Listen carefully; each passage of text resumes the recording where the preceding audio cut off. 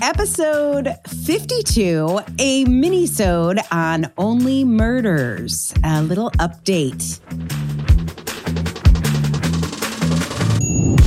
Welcome to the Autistic Culture Podcast. Each episode, we dive deep into autistic contributions to society and culture by introducing you to some of the world's most famous and successful autistics in history.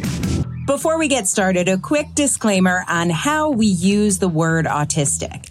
The purpose of this show is not to diagnose the people or characters we discuss as autistic. While some may have announced being autistic, what we're really sharing here is our observation of what is representative of autistic culture.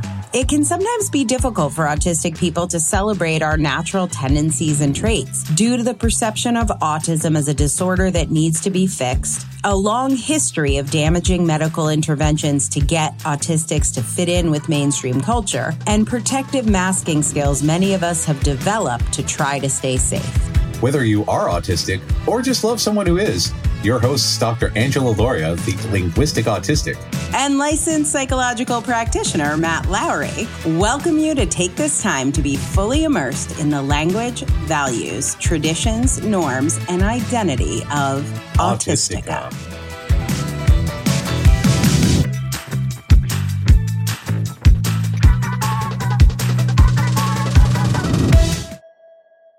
Matt. Hey, Angela. I have an update for you on our Only Murders in the Building episode. One of my favorite episodes and one of my favorite shows. I cannot wait to hear this. What do you got? Yes, I am very excited about this one. So this is a two-part update.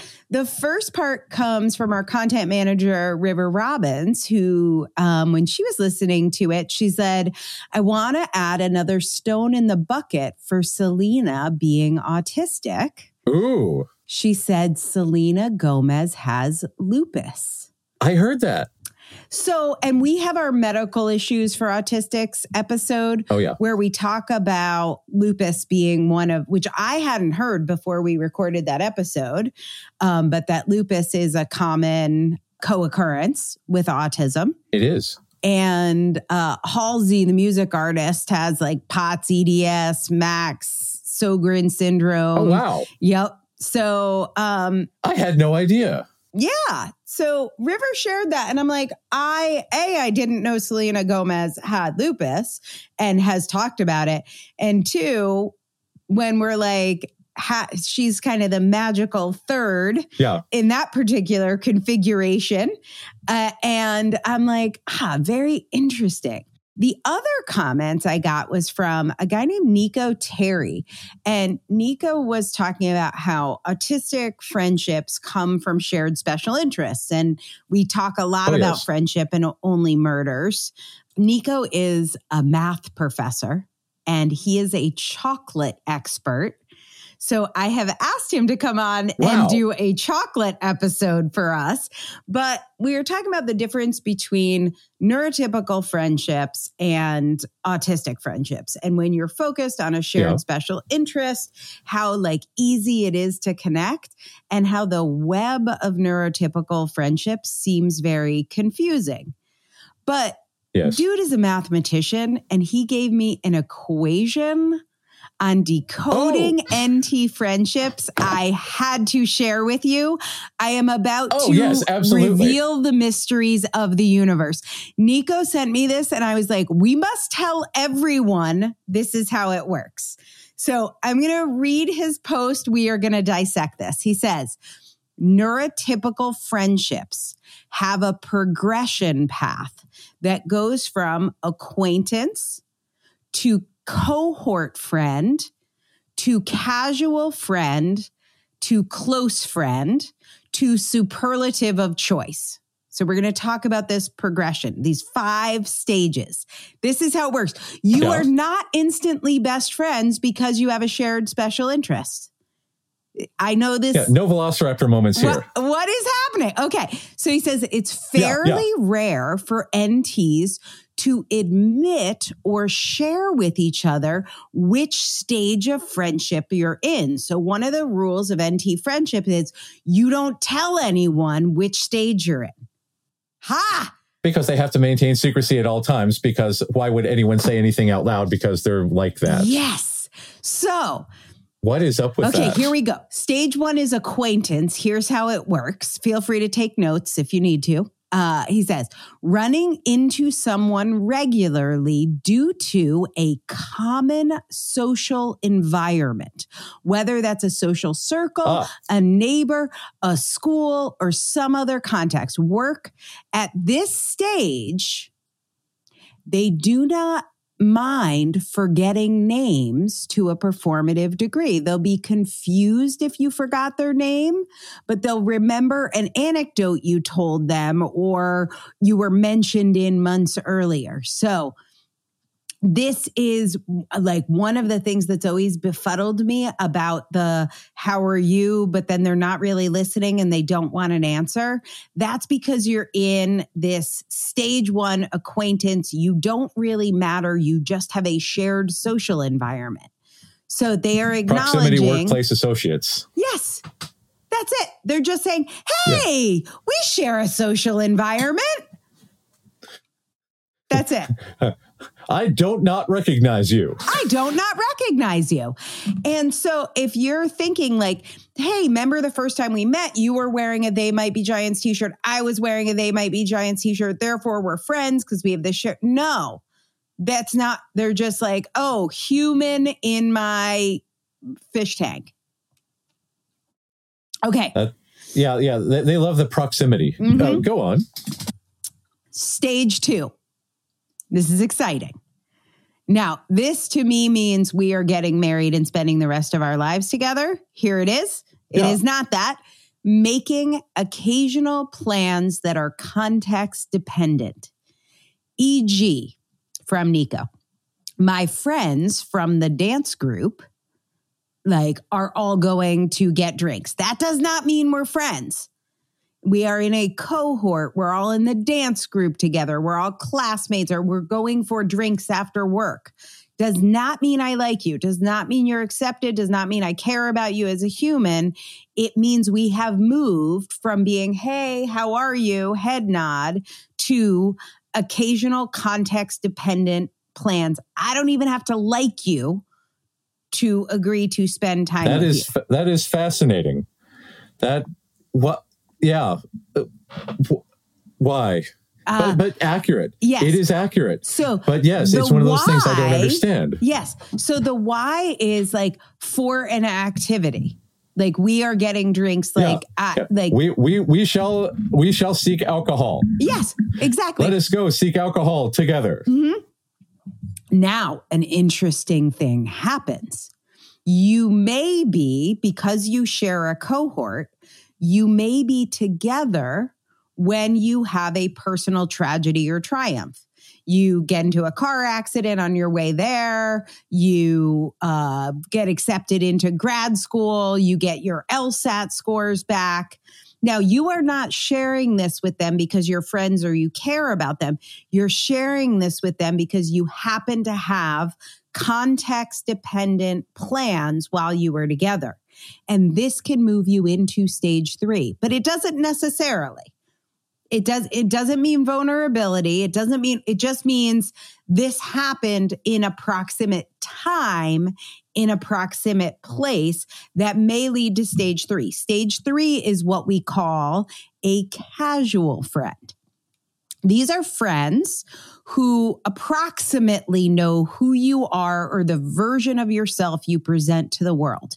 They might not be able to answer all of the first date questions, like where are you from? Who are your siblings? What's your most embarrassing story? They're not at that level. But they would guess, their guesses would be what our mathematician friend says, better than random chance. They're not expecting. So at this point, you, my autistic friend, would be categorizing in second grade, she had a teacher who didn't like her. You're making notes because I might need this to design Christmas ornaments. Research. We're doing research.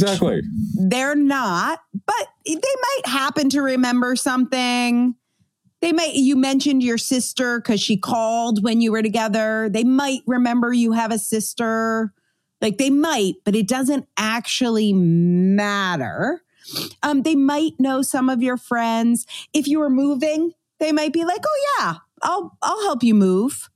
They might know what kinds of plans you're making, but these NTs are not logging it. They are not detail-oriented people. They're just like, if they happen to remember it, great. If they don't, great. They're not thinking I might need this later to survive or to minimize chaos. They're just like, just rolling with it. They're just rolling with it. Okay. Now, stage 4, close friends. Close friends expect to be on the early list of people you would call upon for emotional or practical support or even relationship advice, but not necessarily for big problems. In other words, they don't want to hear all the details. They don't want to And that's fascinating that they would be labeled as close then, because again, we have very different definitions of such things. This is fascinating. Right. So fascinating. So if you are trying to decide, should I get a Tesla or a Prius? Close friends are there for it. They're like, ooh, let's do a little pros and cons chart together. But if you're trying to decide, should I get an official autism diagnosis or how should I tell my mom I'm autistic? It's a little too much. And they're like way too many details. Now I have to remember all this shit about you. Now you're relying on me. It's in the moment. Should we get tickets for 2 nights in a row of a concert or 1? Great. That's a problem. How do I pay my rent this month? How do I find money for this month? Fine. What is my career and how do I pay my rent ongoing? Too much. Stop saying too much information. Fascinating. It's the cheat sheet I've been waiting for. I'm like, oh, because I'm like, everything's connected. We can't just solve my rent this month.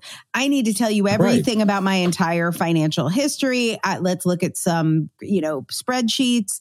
Let's figure because it's a cumulative problem that needs to be addressed. Yes. Yeah. And even if it's a Prius versus a Tesla, I'm like, but Elon Musk, but also Toyota, but also capitalism, but also there's so many things. I can't just stick to this, but that's when they get annoyed and they feel like we talk too much and take over the conversation and we always make it about us. Yeah.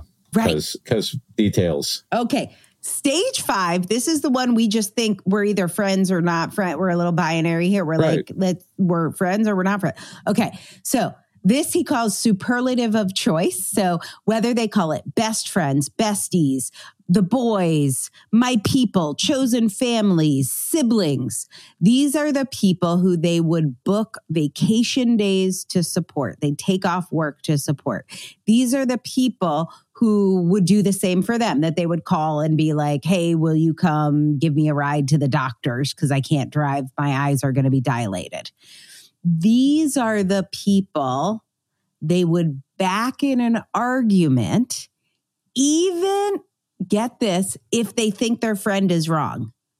They would at least Why would they do such a thing? Because I'm your bestie. I'm your person. So I might talk to you separately about it. But if a stranger came in and was like, Matt's an asshole, because we're besties, I'll back you up. But if we're just close friends or we're acquaintances or cohort friends and somebody says Matt's an asshole, they're like, yeah, no, Matt's a total fucking asshole.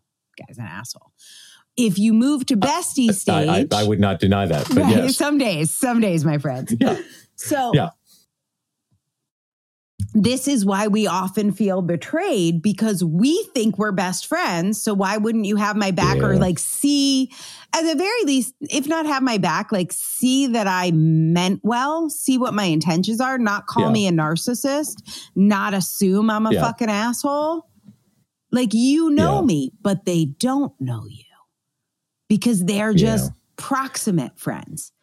So when they never did the research. Because they never did the research and they're not going to. If you make it into the best friend circle, they'll defend you even if they know you're wrong. They won't even think of you as wrong. They'll just think of you as the inner circle. So this is why, like, there are members of my family who won't talk to me, whose primary mantra is family first. And I'm like so fucking confused because I'm like, but I'm family. So if it's family first, then I'm confused. Yeah. It doesn't mean family first. It means like, if you agree to these terms, then we're besties. Yeah. And the terms are, you don't call me out. I don't call you out. You defend me to people. Even if I'm wrong, I defend you to people if you're wrong. And they don't care about what is true and what is untrue and, you know, the nuances of things and all the details and all of that. Because you made it to the best friend circle. Once you've made it into that circle, it's just blind affiliation. Mm-hmm.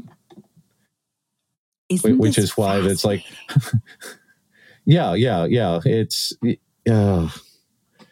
I love this analysis. So like that. I love this analysis. It is. I love the explanation that part of the rules of NT friendships are that we don't talk about what stage we're in. Yeah. That's fascinating. Yeah, because they're not into analysis of any kind. So why would relationship analysis be different? And again, this is why holistics really hate it when we want to identify what relationship we are in, what the labels are, what the parameters are, what are the expectations.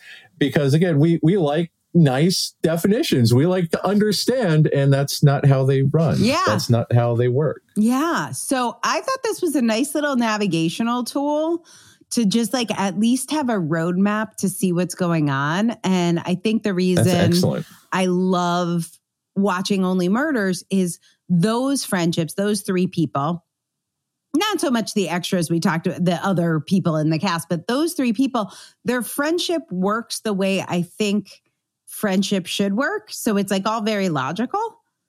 Like they immediately constant negotiation, met. Logic, examination. Yeah. They met. There was a Did you finally see season 3? Yes. So good. We just finished. Yes. Yeah. Because there's a lot of that, especially with Mabel and, you know, trying to figure out where she fits in and, you know, going off on her own. And yeah, there's a lot of all that interplay going on. And the whole Jesse Williams thing. And how do we negotiate a new person? Like somebody gets a boyfriend or a girlfriend. Like, how do we negotiate that? Yes.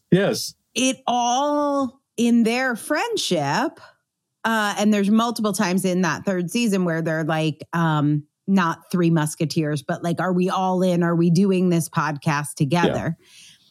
Yeah. That is our shared special interest. So if we're not doing that together, it affects the friendship. If we are doing it together, it affects the friendship. So we must navigate this and discuss this because this is the thing.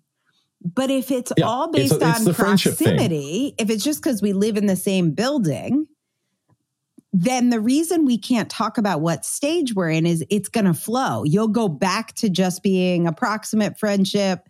Now we're not doing the podcast anymore. Like, so it moves. It has to like flow freely between these 5 stages, which means we can't ever talk about it, which kills us as autistic people.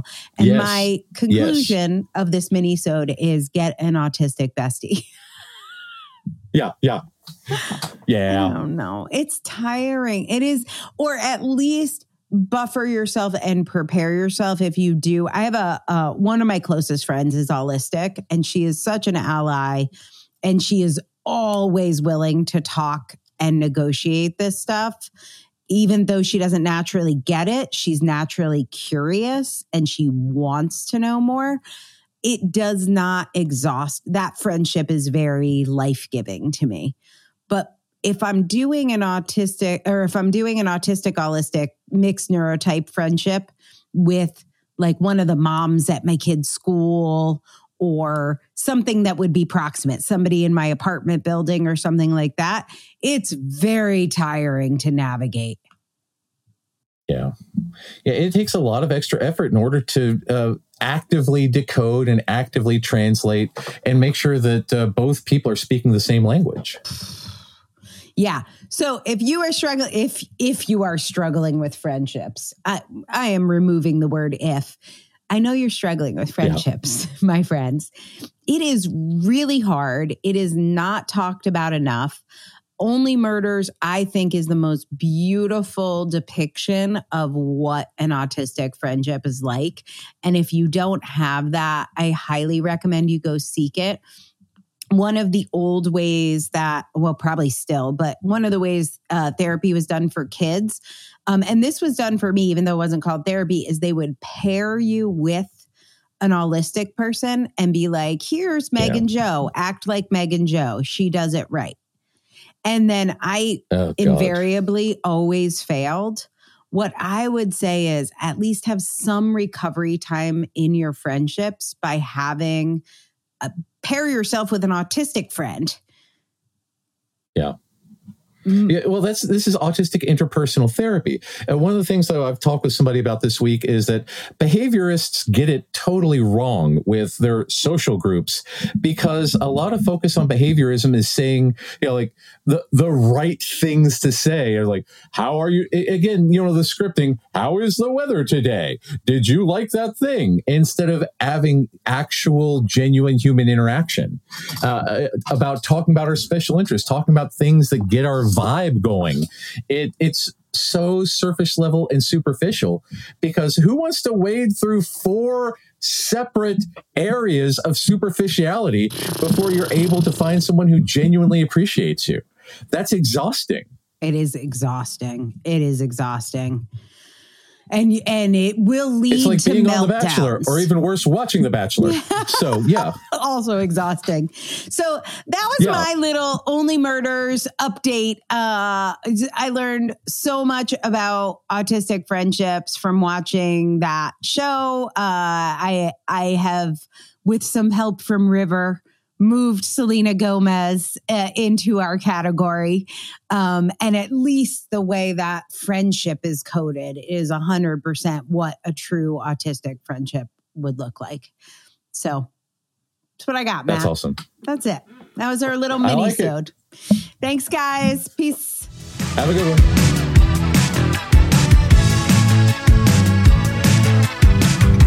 Thanks for listening to the Autistic Culture Podcast. If you like this show, you can help other people find it by taking a few minutes to rate and review on Spotify or Apple Podcasts. You can find out more about writing your book with me at differencepress.com. That's difference, DIFFERENCE, press, PRESS.com. Or getting a psychological evaluation or consult with me at www.mattlowrylpp.com. That's MATT, Matt Lowry, LOWRY, LPP, as in licensed psychological practitioner.com. We hope you enjoyed today's episode. And remember, no one ever changed the world by being like everyone else.